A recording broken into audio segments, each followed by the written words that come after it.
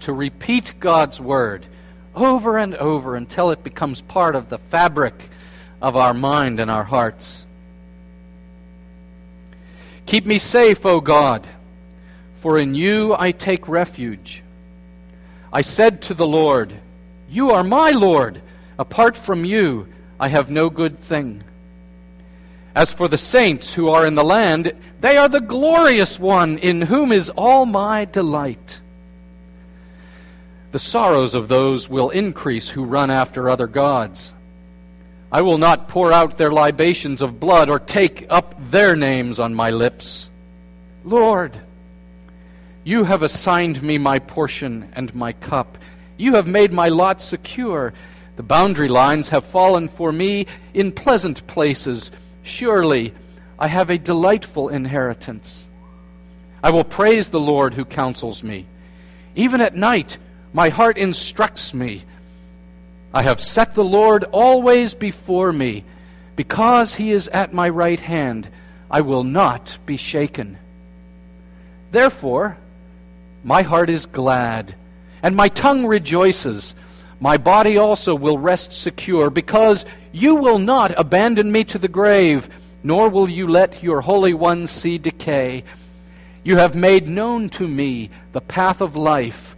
You will fill me with joy in your presence, with eternal pleasures at your right hand.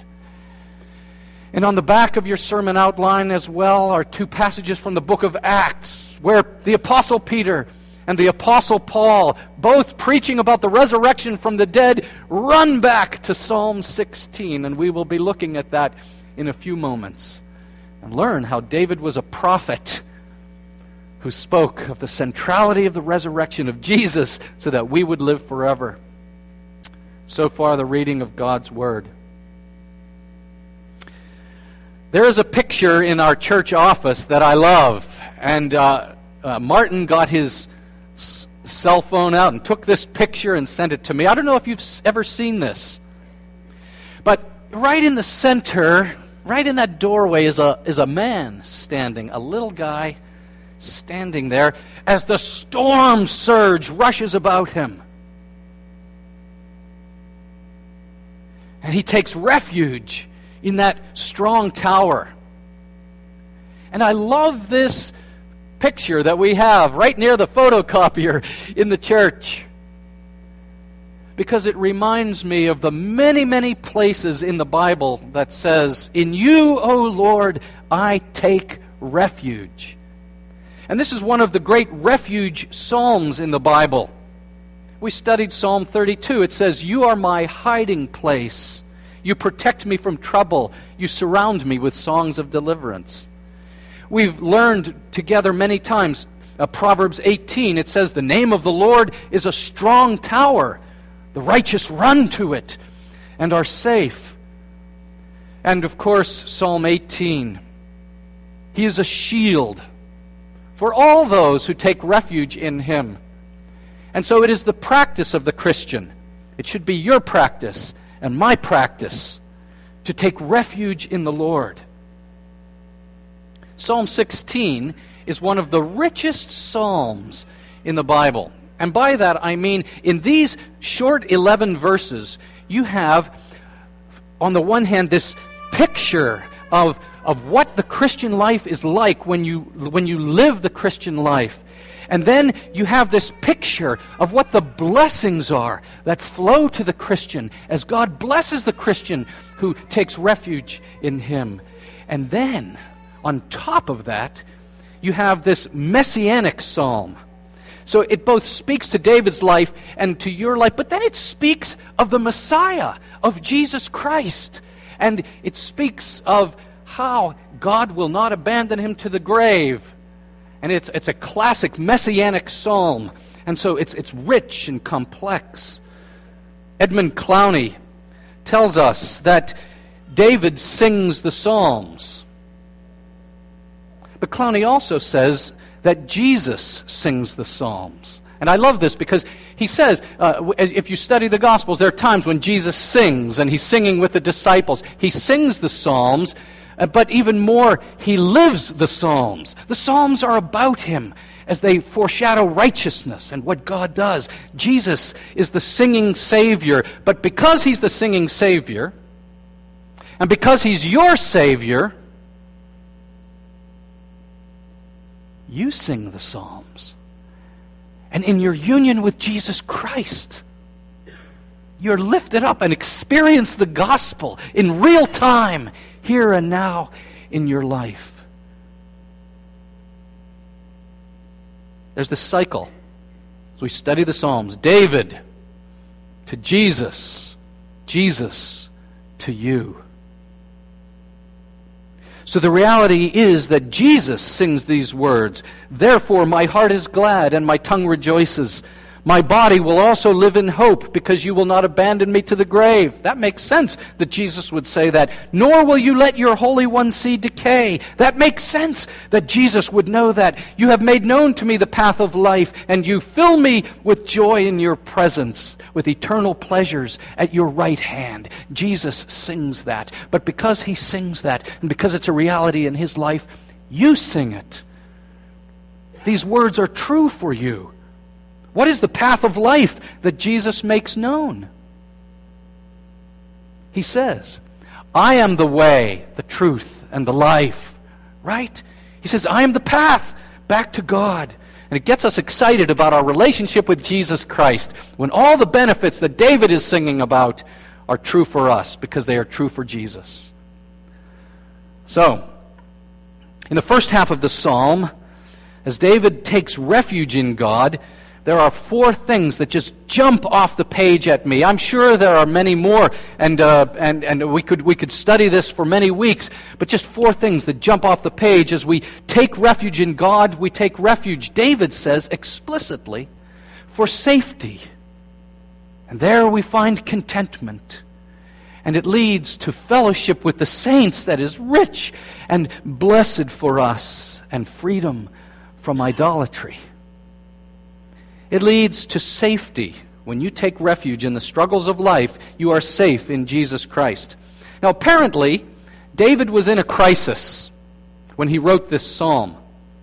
And not everybody agrees with this, but I am awfully sure from just my own study of this psalm that this came out of the episode in 1 Samuel 26, where King Saul is chasing down David. And you remember Saul and his armies are pursuing David. And there was that night when Saul and his men are asleep in the cave. You remember that? And David sneaks in.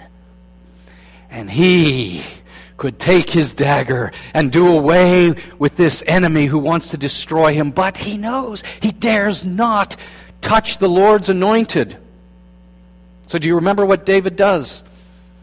He just cuts off a piece of Saul's robe, and then he sneaks out of the cave and waits till morning. And as Saul comes out of the cave, David shouts to him across the canyon.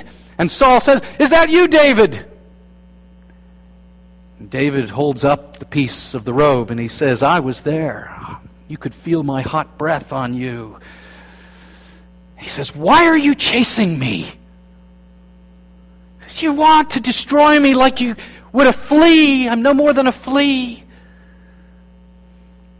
And then David says in verse 19 of 1 Samuel 26 that these wicked men have incited Saul against David. "Saul, you should know better. These wicked men have incited you against me." David says, "They have now driven me from my share in the Lord's inheritance and have said, 'Go serve other gods.'" Which are 2 verses that's 2 things that he refers to about his inheritance and about serving other gods. They told him to serve other gods. That's what this psalm is talking about. So I think its origin is located in this crisis in his life when he's running for his life. And it's wonderful to see, isn't it, how David takes refuge in the Lord. He says, first, "I find safety in you." And we who are Christians, we have to believe that wherever we are in the palm of His hand. You read some of the testimonies of the soldiers in Afghanistan, in Iraq, the Christian men and women who serve over there, and you hear some of their stories of how the Lord has kept them in difficult situations. And your heart, I hope, resonates to that. Maybe you have been in hard times. You've gone through a divorce. You've experienced bankruptcy. Your family may have turned against you. You're shaken. What do you do? Where do you go? In my own life, times of danger, physical danger, or spiritual danger, when I'm aware of the mess I've made of my life, where do you go? David says, I love this first verse, keep me safe, O God, for in you I take refuge. And Paul says in Colossians 3, verse 3, he says, for you have died, and your life is hidden in Christ. This is really important for the sanity of every Christian, true Christian. I'm hidden in Christ. I am in union. I'm enveloped by Jesus Christ. And one of the Wesley brothers, I can't remember which one, he said, when you know your life is hidden in Christ, then you can say to men and devils, do your worst. Because you're safe. And I want you to believe that today. Wherever He takes you, find refuge in Him. Now, secondly, he says, my provision is from the Lord. And I find this wonderful. Not only is my provision from the Lord, but my provision is good. And this is startling because David's running around the desert, mountainous terrain of Israel being hunted like a flea.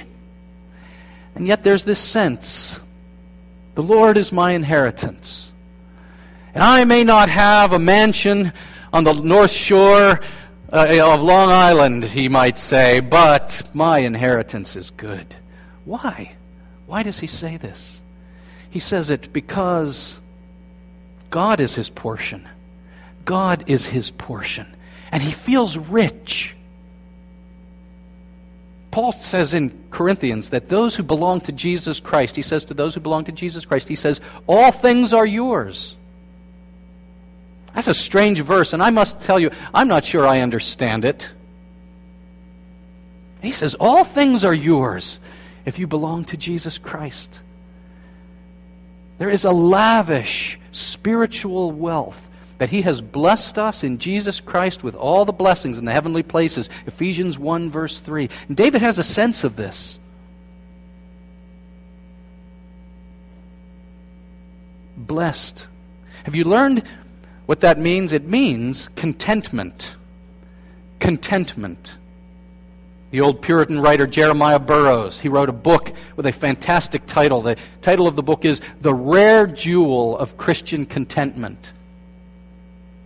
And Burroughs says it's more valuable than diamonds.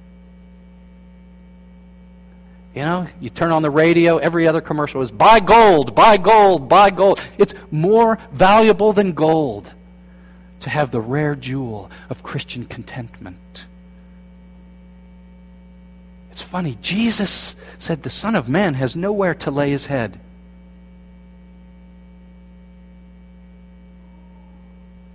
Yet he was full of joy. He was content in his relationship with his heavenly Father. Paul writes this.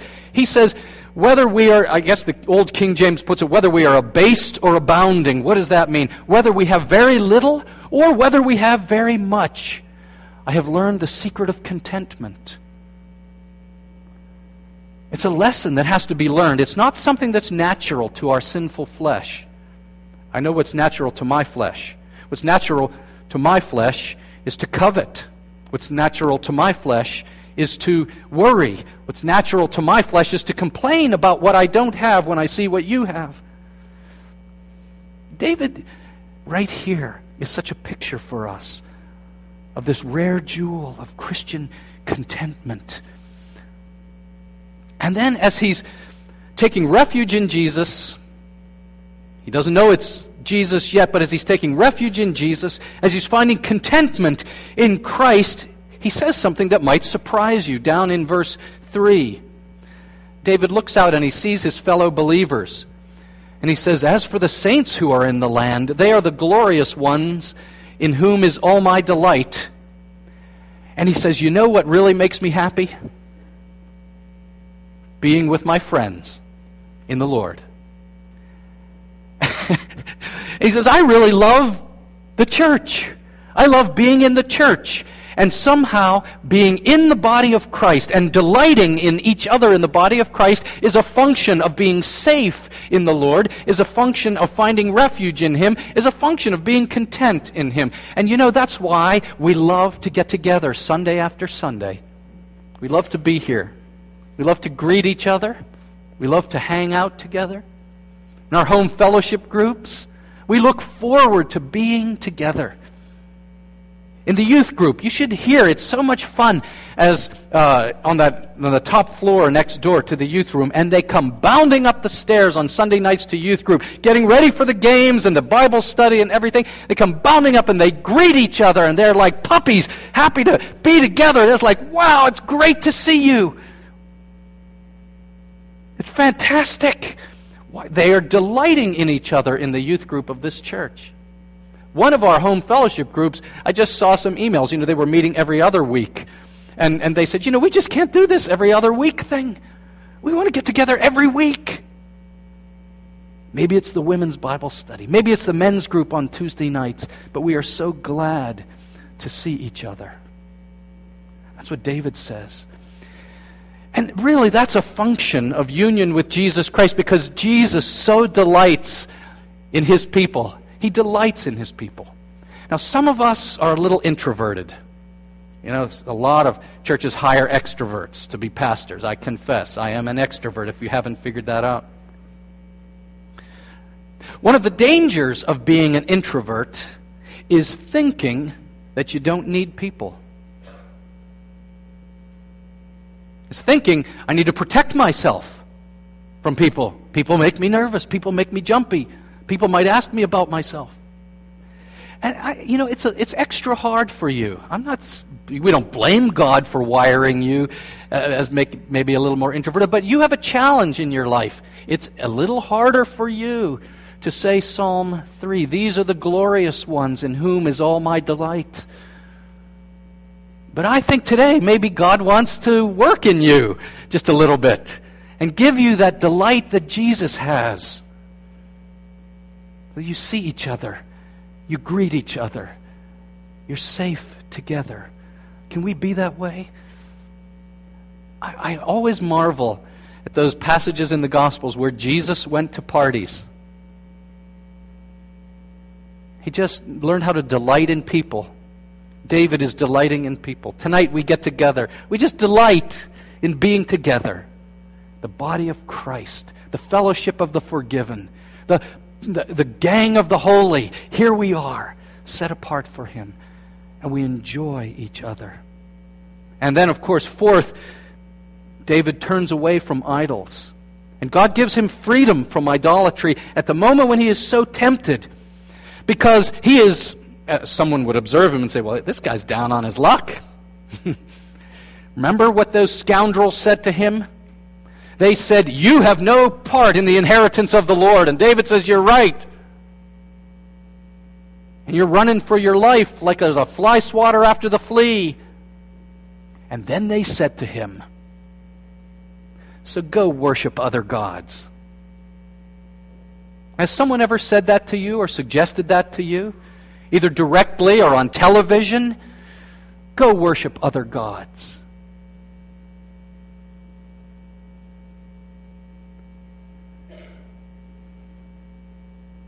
But David knew what Jesus taught.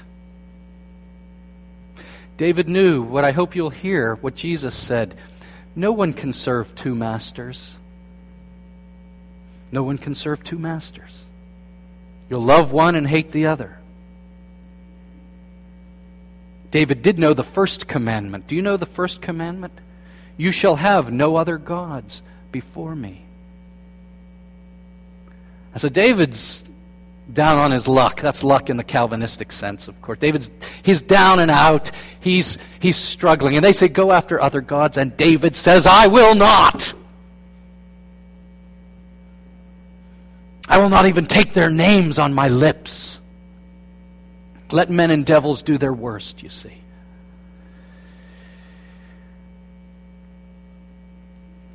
You are hidden in Christ with God. Your refuge is in Him. Have you found refuge in Jesus Christ? Today's the day. If you've never found refuge in Him, today's the day of salvation. Be like the guy as the storm surge is washing around him, and run to that strong tower, Jesus Christ.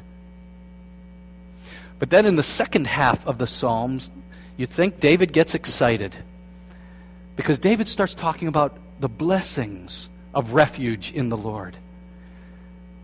And he speaks of these particular blessings. Ephesians 1 verse 3 says, you have received all the spiritual blessings in the heavenly places. So there's many of them. David just mentions 4 like a Gatling gun. Bam, bam, bam, bam. And out they come. If you have refuge in the Lord, God will give you His guidance. God will give you stability in your life. God will give you resurrection. And God promises you endless joy and bliss in heaven forever. Down in verse 7, David says, my heart is full of praise because He guides me with His counsel. Even at night, my heart instructs me. And that's really interesting, this even at night business. Someone might be thinking, isn't there one of the Psalms that says God gives to His beloved sleep? And those of you who struggle with insomnia, sometimes I struggle with insomnia, and you lay awake at night. And then God gives you that blessed sleep, but it's healing and it's refreshing. But the Bible teaches us here that there are unique times when you can't sleep, and it's because God's made an appointment with you. Did you know that? Next time you're awake in the middle of the night and you can't sleep, you say, Lord, have you made an appointment with me? And you go get your Bible. And you go let the promise that you need wash over you. You go get the instruction that you need. Lord, what do you want to instruct me with? I actually asked Him this week to make some appointments with me in the middle of the night. And He did. And even just working on this sermon, the Lord meeting with me, thinking about getting excited about these things. Don't go to UHF television, infomercials in the middle of the night. There's no UHF television anymore, right? Don't go to middle of the night infomercials. If you can't sleep, it's because God has an appointment with you to encourage your soul, to instruct your soul, to clean your soul. It's a beautiful thing. Proverbs 3, 5, and 6. Trust in the Lord with all your heart, and lean not on your own understanding. In all your ways acknowledge Him, and He will make your paths straight.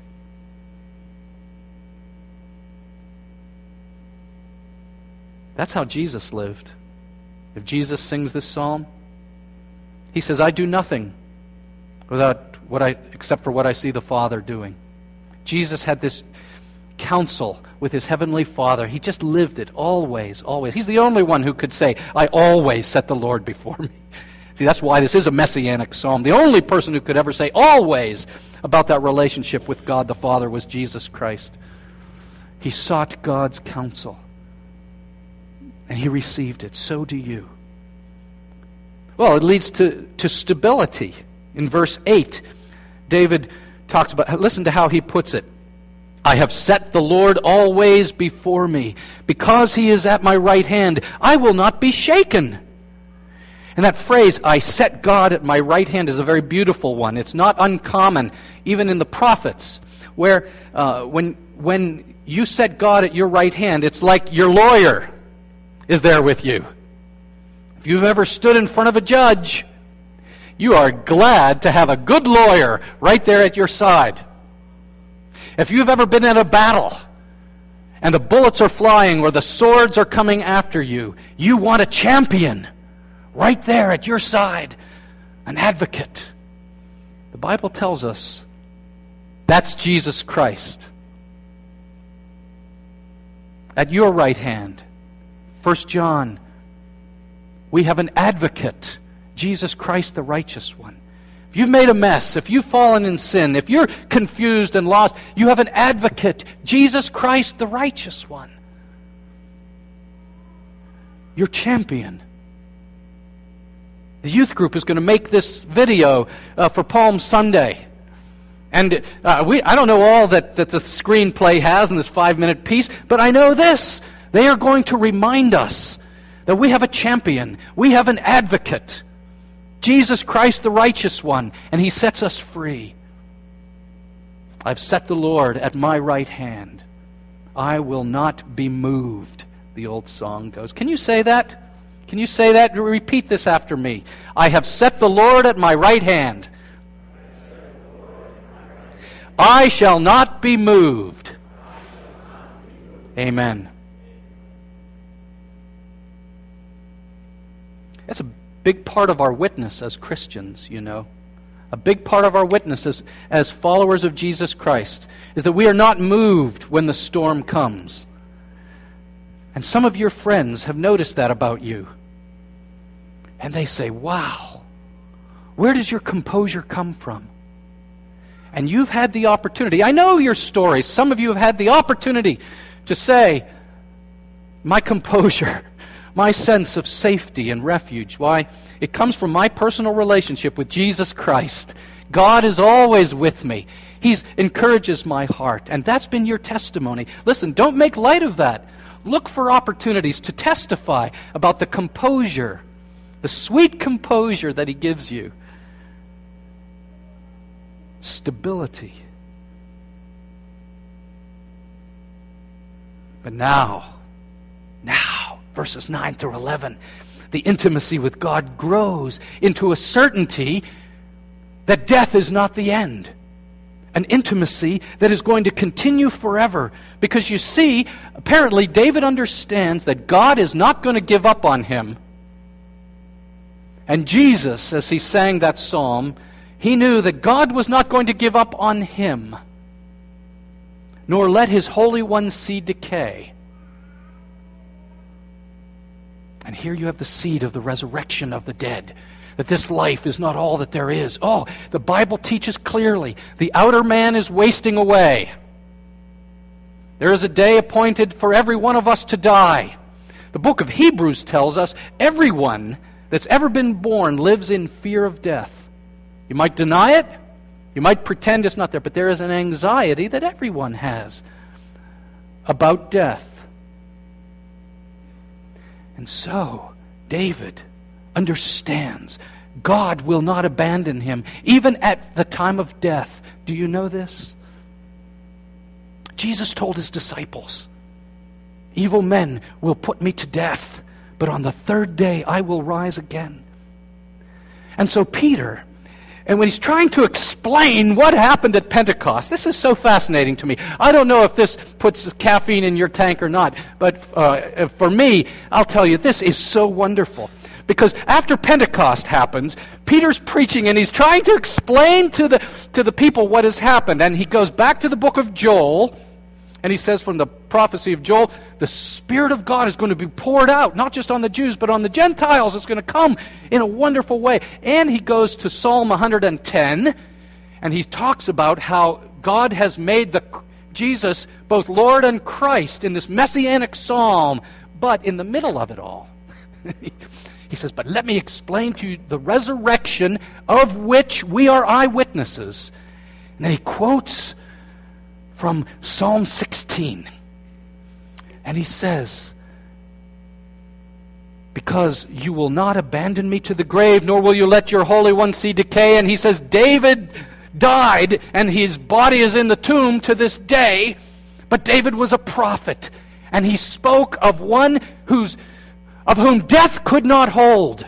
Death could not hold Jesus Christ. He burst out of the grave. One writer puts it like this. He says, the grave could not hold Jesus any more than a mother can hold its child when it's time for that baby to be born. had to come out.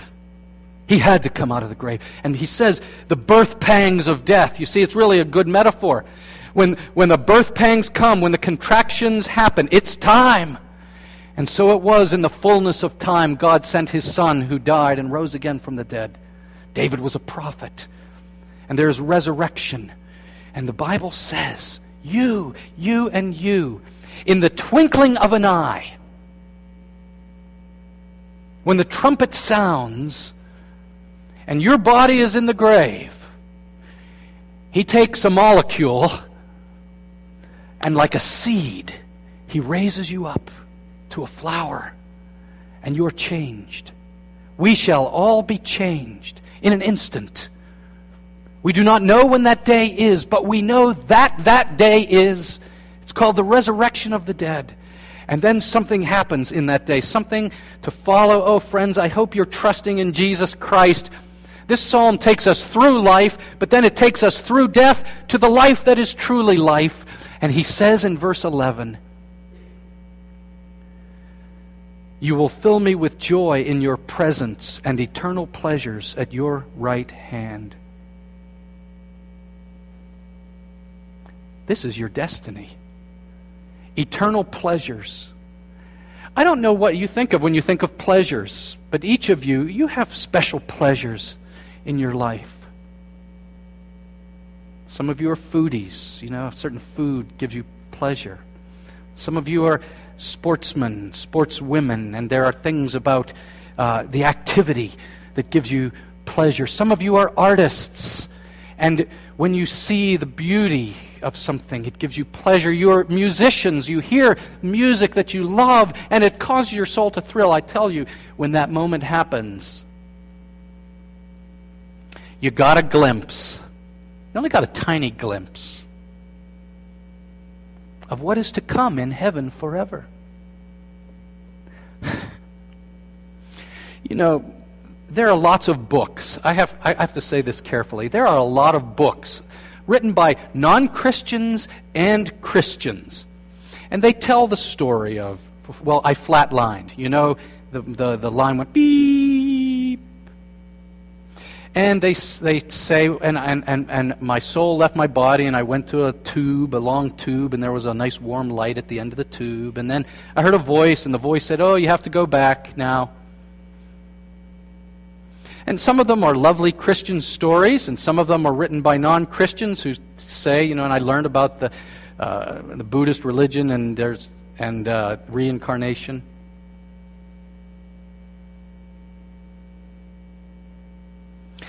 This is just me. I'm not interested in any of those books. Maybe they're helpful for you. But David says it ain't a warm light at the end of a tube.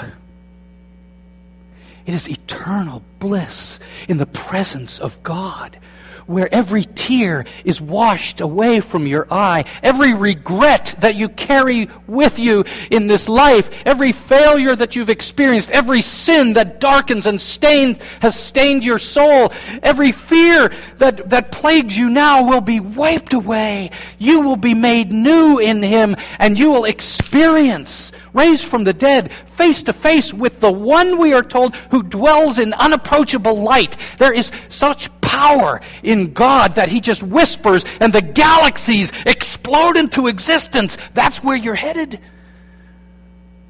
And it will be pleasure, exalting, high and beautiful, at His right hand forevermore. Wow. What is your confidence in life and in death? Heidelberg Catechism, question 1. That I am not my own, but belong, body and soul, in life and in death, to my faithful Savior, Jesus Christ. Can you say that today? Is that true for you? Don't leave here today without that being true for you. Why? Because this was true of Jesus Christ.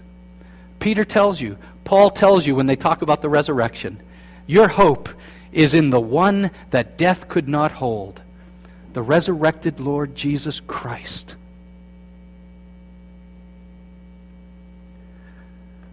Well, some of us need to let Psalm 16 sink deeper into our hearts. Maybe today, this is the day you take refuge in Him. Maybe today is the day when you say, I've got to learn how to delight in the body of Christ. I just need to learn how to enjoy fellowship. My introverted, self-protective nature needs to be put aside a little bit, and I need to learn to delight in God's people. Maybe someone else says, I need contentment. I need that rare jewel the pastor was talking about today. I need Jesus to give me that same contentment, satisfaction in life. That I need to know He is my portion, even when my inheritance is taken away from me. What do you need from Him? He's going to do some business with us now. Which blessing do you want to have from Him? Well, you let Him touch you. We're going to sing this song. All my days I will sing this song of gladness. He says, I yearn to dwell where the glory never fades, where countless worshipers will sing one song. And you know what we do in this church when we get to that cry of worthy to the Lamb? We don't just sing it. We shout it out, worthy to honor the Lamb. So, let's bow our heads in prayer. Let's come to Him now and invite Him to do some work in our hearts. Our Father in heaven, some of us need guidance from You, counsel. Maybe at night, maybe tonight you'll wake us up and say, I have an appointment with You. And Your word will drill deeply into our souls. Some of us need stability in our lives. We're feeling shaken. The storm surge is crashing around us. And we are anxious people. And we pray for a good work in us. Lord, that You bring a stability to us, a composure to us, that is actually a good witness for You to our family and friends, people where we live and work and where we play. Some of us are honest about our fear of death, and today what we need is to know of the resurrection of Jesus Christ, the Lord and Savior, deep in our hearts. And we would find our peace and our comfort and our hope in Him. Give us a taste even now, Lord, of the bliss of heaven, the eternal bliss that is ours. In Jesus' name, amen. Amen.